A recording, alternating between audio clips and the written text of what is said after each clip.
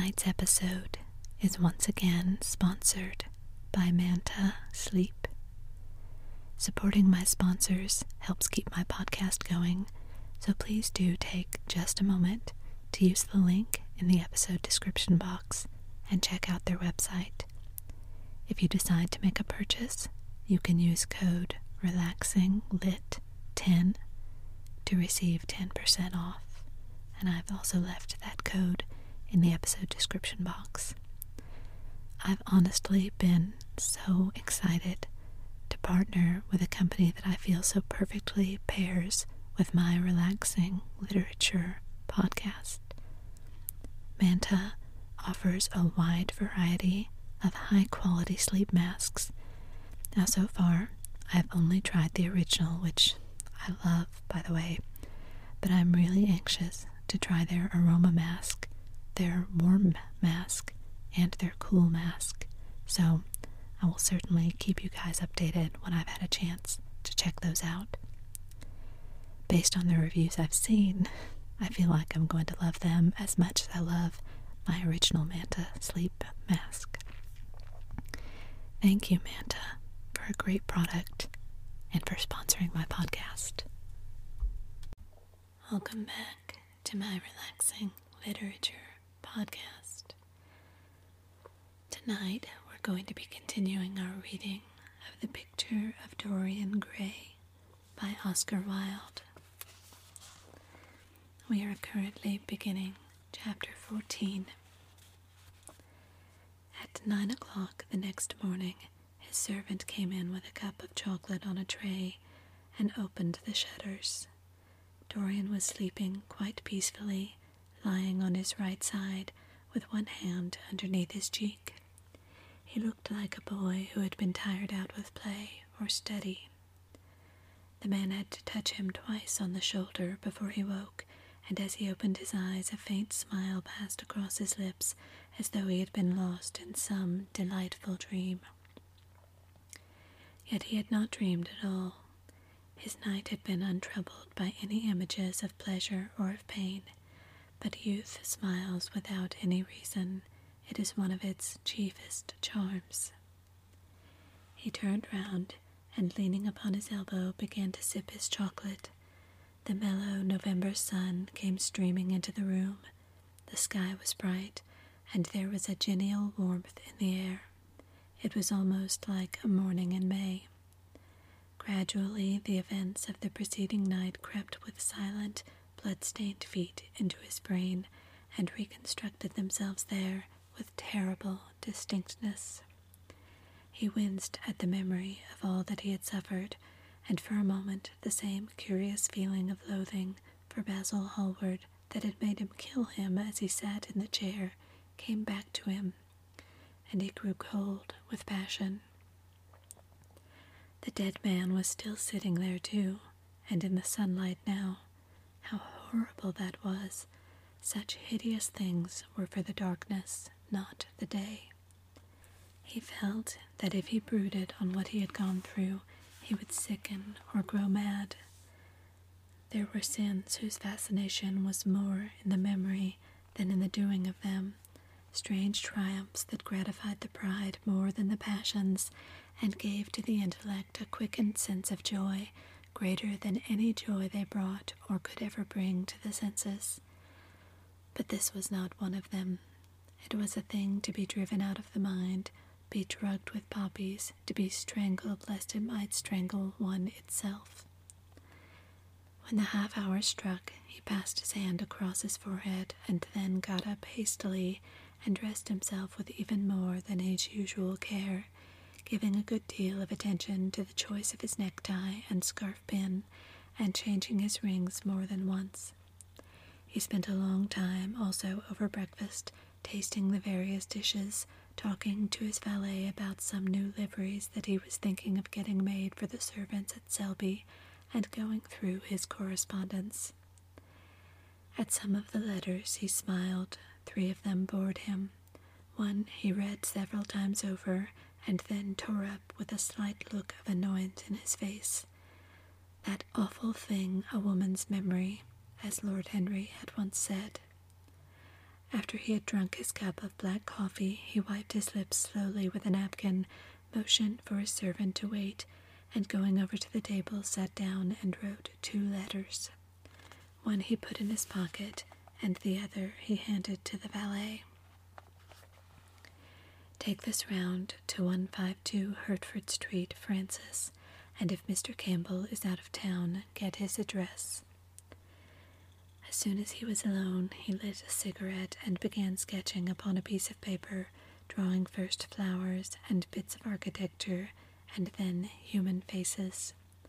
Suddenly, he remarked that every face that he drew seemed to have a fantastic likeness to Basil Hallward. He frowned, and getting up, went over to the bookcase and took out a volume at hazard. He was determined that he would not think about what had happened until it became absolutely necessary that he should do so. When he had stretched himself on the sofa, he looked at the title page of the book. It was Gautier's Aimant et Camée, Charpentier's Japanese paper edition, with the Jacquemart etching. The binding was of citron green leather, with a design of gilt trellis work and dotted pomegranates. It had been given to him by Adrian Singleton.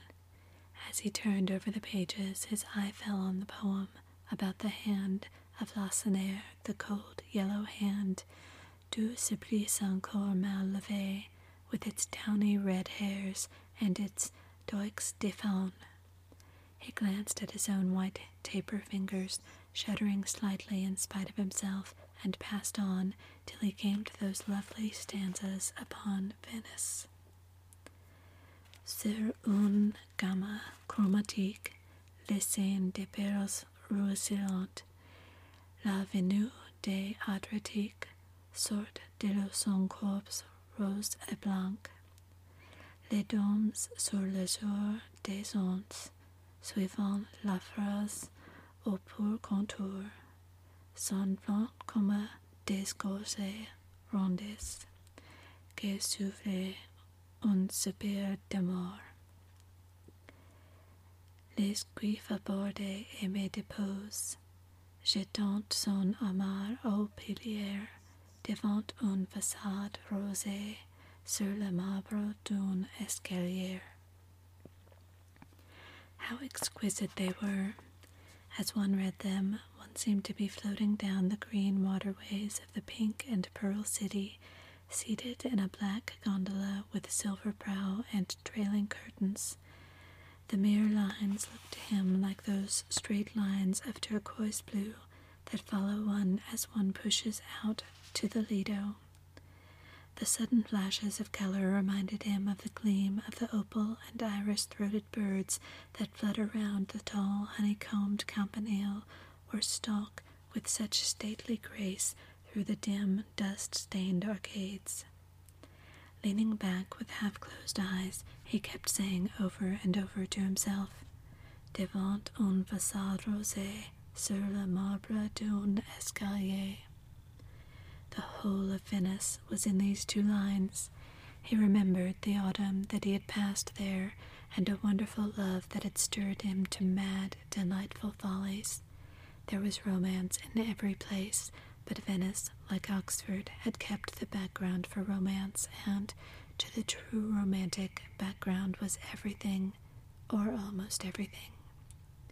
Basil had been with him part of the time, and had gone wild over Tintoret. Poor Basil, what a horrible way for a man to die. He sighed, and took up the volume again, and tried to forget.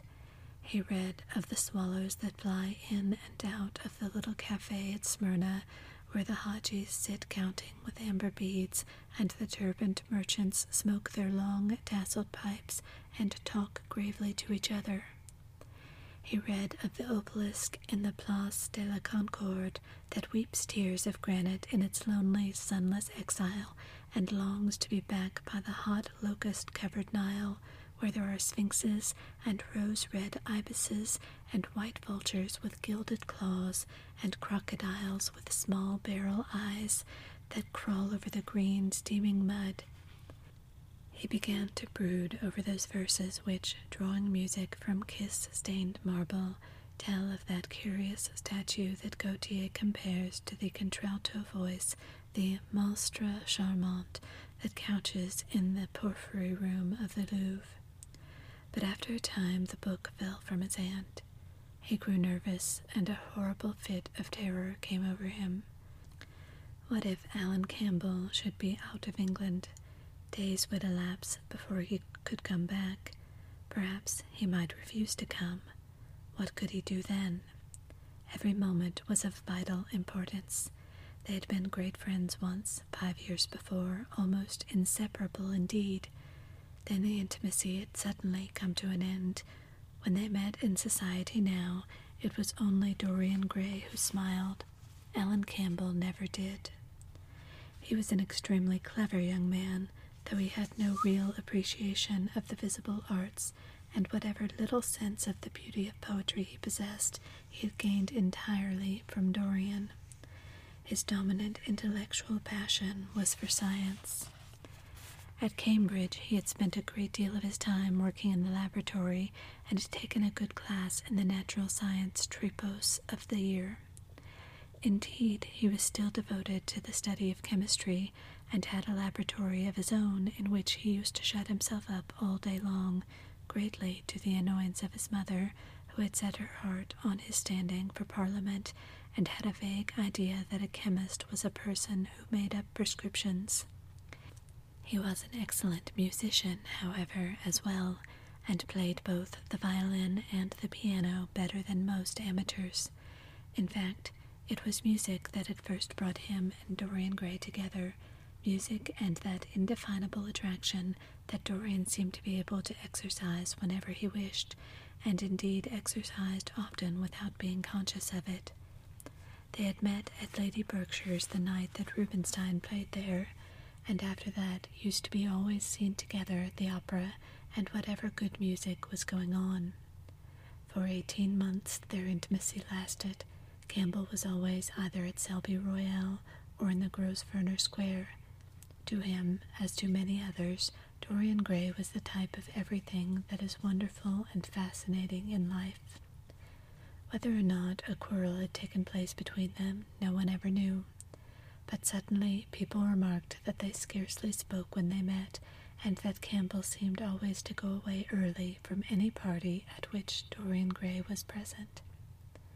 He had changed, too, was strangely melancholy at times, appeared almost to dislike hearing music, and would never himself play, giving as his excuse when he was called upon that he was so absorbed in science that he had no time left in which to practice. And this was certainly true.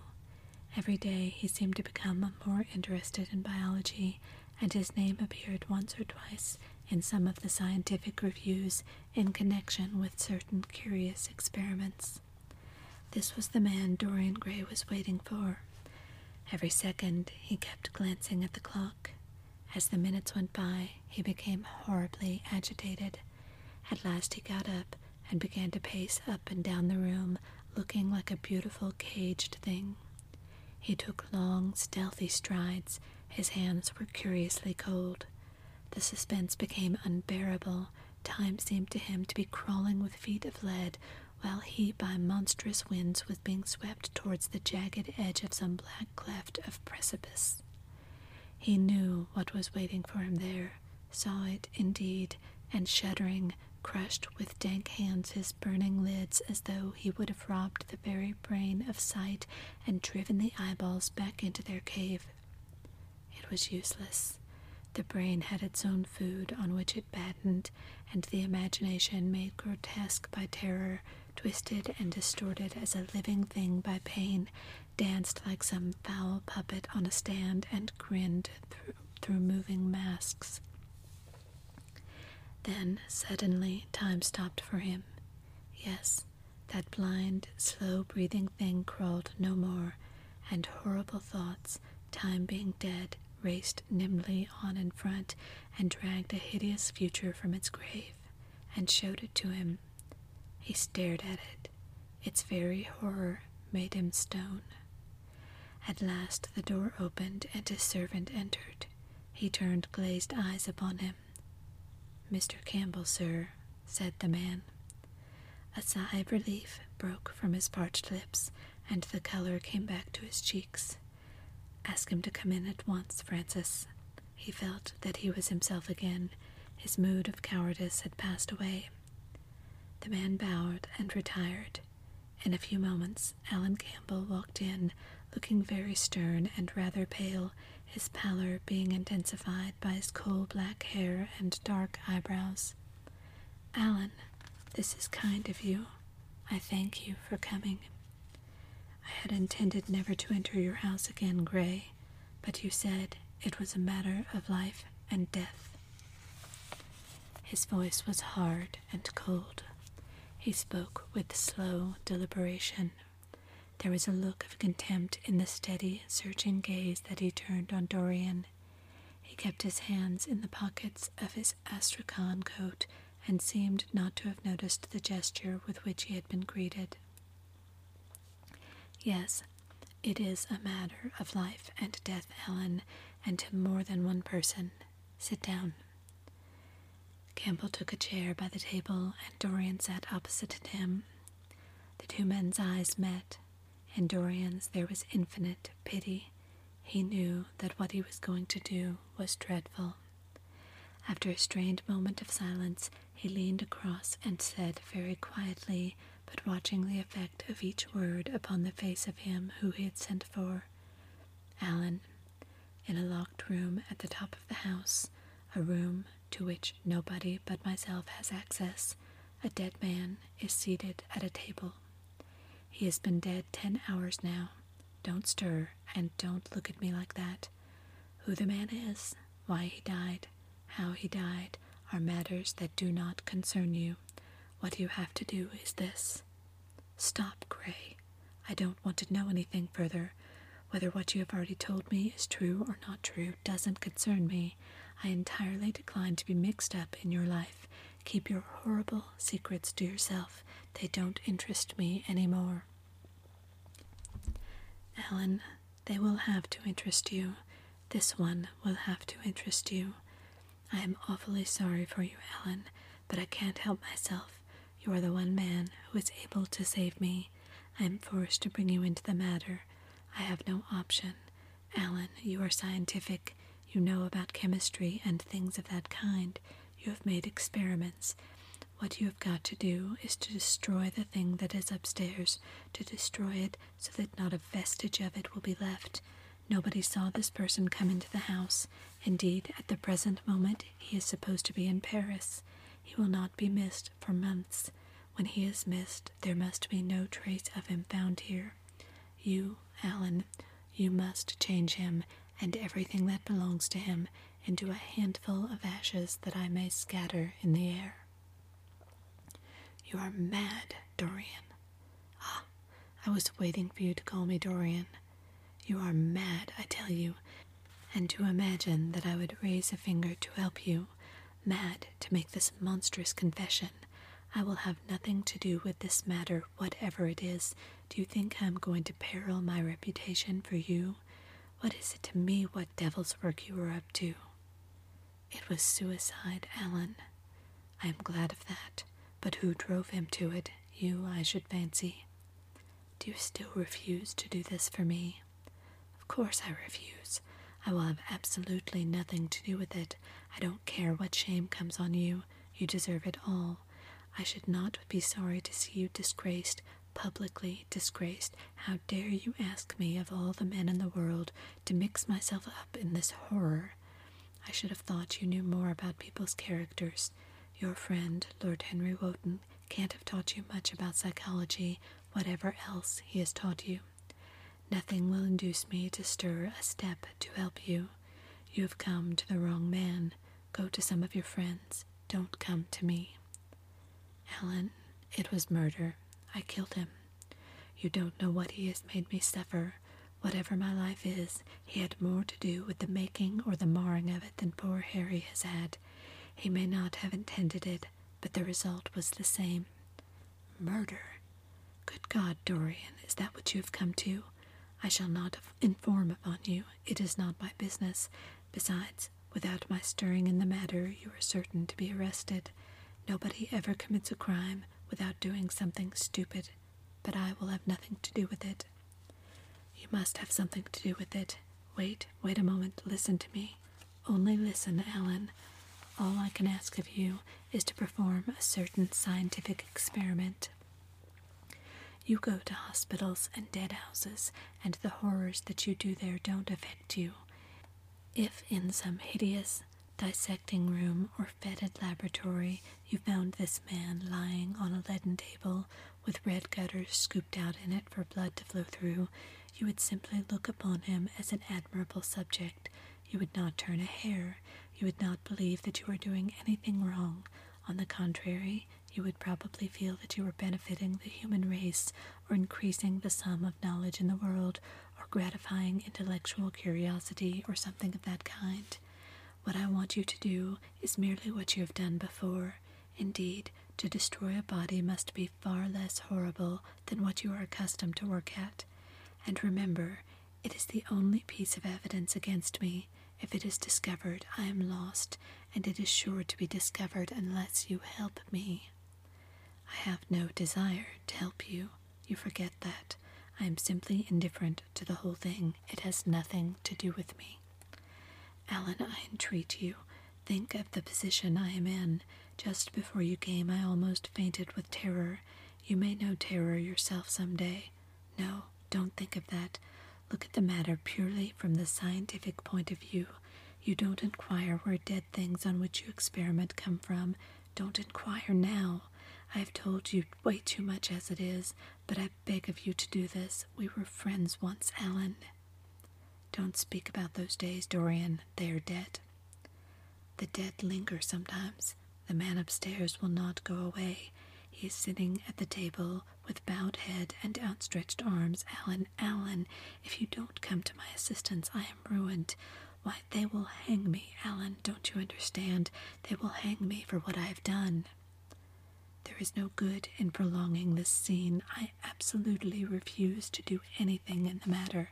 It is insane of you to ask me. You refuse? Yes.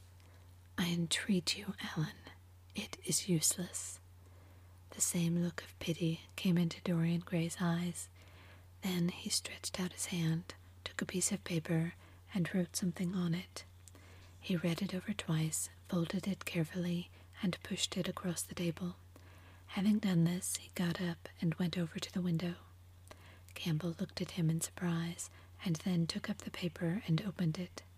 As he read it, his face became ghastly pale, and he fell back into his chair. A horrible sense of sickness came over him. He felt as if his heart was beating itself to death in some empty hollow. After 2 or 3 minutes of terrible silence, Dorian turned round and came and stood behind him, putting his hand upon his shoulder. "I am so sorry for you, Ellen," he murmured, "but you leave me no alternative. I have a letter written already. Here it is. You see the address. If you won't help me, I must send it. If you don't help me, I will send it. You know what the result will be, but you are going to help me. It is impossible for you to refuse now. I tried to spare you. You will do me the justice to admit that. You were stern, harsh, offensive. You treated me as no man has ever dared to treat me, no living man, at any rate. I bore it all. Now it is for me to dictate terms." Campbell buried his face in his hands, and a shudder passed through him. "Yes, it is my turn to dictate terms, Ellen. You know what they are. The thing is quite simple. Come, don't work yourself into a fever. The thing has to be done. Face it and do it." A groan broke from Campbell's lips, and he shivered all over. The ticking of the clock on the mantelpiece seemed to him to be dividing time into separate atoms of agony, each of which was too terrible to be borne. He felt as if an iron ring was being slowly tightened round his forehead, as if the disgrace with which he was threatened had already come upon him. The hand upon his shoulder weighted like a hand of lead. It was intolerable. It seemed to crush him. "Come, Ellen, you must decide at once." "I cannot do it," he said mechanically, as though the words could alter things. "You must. You have no choice. Don't delay." He hesitated a moment. "Is there a fire in the room upstairs?" "Yes, there is a gas fire with asbestos." "I shall have to go home and get some things from the laboratory." "No, Ellen, you must not leave the house. Write out on a sheet of notepaper what you want, and my servant will take a cab and bring the things back to you." Campbell scrawled a few lines, blotted them, and addressed an envelope to his assistant. Dorian took the note up and read it carefully. Then he rang the bell and gave it to his valet, with orders to return as soon as possible and to bring the things with him. As the hall door shut, Campbell started nervously, and having got up from the chair, went over to the chimney-piece. He was shivering with a kind of ague. For nearly 20 minutes neither of the men spoke. A fly buzzed noisily about the room, and the ticking of the clock was like the beat of a hammer. As the chime struck 1, Campbell turned round, and, looking at Dorian Gray, saw that his eyes were filled with tears. There was something in the purity and refinement of that sad face that seemed to enrage him. "You are infamous, absolutely infamous," he muttered. "Hush, Ellen. You have saved my life," said Dorian. "Your life? Good heavens, what a life that is! You have gone from corruption to corruption, and now you have culminated in crime. In doing what I am going to do, what you force me to do, it is not of your life that I am thinking." "Ah, Ellen," murmured Dorian with a sigh, "I wish you had 1,000th part of the pity for me that I have for you." He turned away as he spoke, and stood looking out at the garden. Campbell made no answer. After about 10 minutes a knock came to the door, and the servant entered, carrying a large mahogany chest of chemicals with a long coil of steel and platinum wire, and 2 rather curiously shaped iron clamps. "Shall I leave the things here, sir?" he asked Campbell. "Yes," said Dorian, "and I am afraid, Francis, that I have another errand for you. What is the name of the man at Richmond who supplies Shelby with orchids?" "Harden, sir." "Yes, Harden. You must go down to Richmond at once, see Harden personally, and tell him to send 2 as many orchids as I ordered, and to have as few white ones as possible. In fact, I don't want any white ones. It is a lovely day, Francis, and Richmond is a very pretty place. Otherwise, I wouldn't bother you about it." "No trouble, sir. At what time shall I be back?" Dorian looked at Campbell. "How long will your experiment take, Ellen?" he said in a calm, indifferent voice. The presence of a third person in the room seemed to give him extraordinary courage. Campbell frowned and bit his lip. "It will take about 5 hours," he answered. "It will be time enough then, if you are back at 7:30, Francis. Or stay, just leave my things out for dressing. You can have the evening to yourself. I am not dining at home, so I shall not want you." "Thank you, sir," said the man, leaving the room. "Now, Ellen, there is not a moment to be lost. How heavy this chest is. I'll take it for you. You bring the other things." He spoke rapidly and in an authoritative manner. Campbell felt dominated by him. They left the room together. When they reached the top landing, Dorian took out the key and turned it in the lock. Then he stopped, and a troubled look came into his eyes. He shuddered. "I don't think I can go in, Ellen," he murmured. "It is nothing to me. I don't require you," said Campbell coldly. Dorian half opened the door. As he did so, he saw the face of his portrait leering in the sunlight. On the floor in front of it, the torn curtain was lying. He remembered that the night before he had forgotten for the first time in his life to hide the fatal canvas, and was about to rush forward when he drew back with a shudder. What was that loathsome red dew that gleamed, wet and glistening, on one of his hands, as though the canvas had sweated blood? How horrible it was! more horrible, it seemed to him for the moment, than the silent thing that he knew was stretched across the table, the thing whose grotesque, misshapen shadow on the spotted carpet showed him that it had not stirred, but was still there, as he had left it. He heaved a deep sigh, opened the door a little wider, and with half-closed eyes and averted head walked quickly in, determined that he would not look even once upon the dead man. Then, stooping down and taking up the gold and purple hanging, he flung it right over the picture. There he stopped, feeling afraid to turn round, and his eyes fixed themselves on the intricacies of the pattern before him. He heard Campbell bringing in heavy chest and the irons and the other things that he had required for his dreadful work. He began to wonder if he and Basil Hallward had ever met, and if so, what they had thought of each other. "Leave me now," said a stern voice behind him. He turned and hurried out, just conscious that the dead man had been thrust back into the chair, and that Campbell was gazing into a glistening yellow face.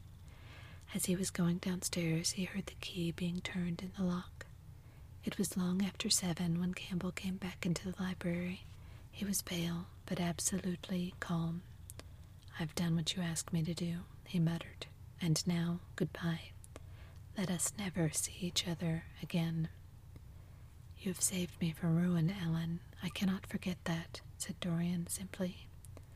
As soon as Campbell had left, he went upstairs. There was a horrible smell of nitric acid in the room, but the thing that had been sitting at the table was gone. Thank you so much for joining me for another relaxing literature podcast. If you are enjoying this podcast, please consider supporting to help me improve the quality. You can find me at patreon.com/relaxing literature, along with a list of the many benefits you'll receive for being a patron at only $5 a month. You can also support me by rating, subscribing, and reviewing at your podcast platform of choice. Please also find me on Instagram at Relaxing Literature or on Twitter at RelaxingLitASMR to leave your comments, questions, or suggestions on what you'd like me to read next. Thank you so much for listening.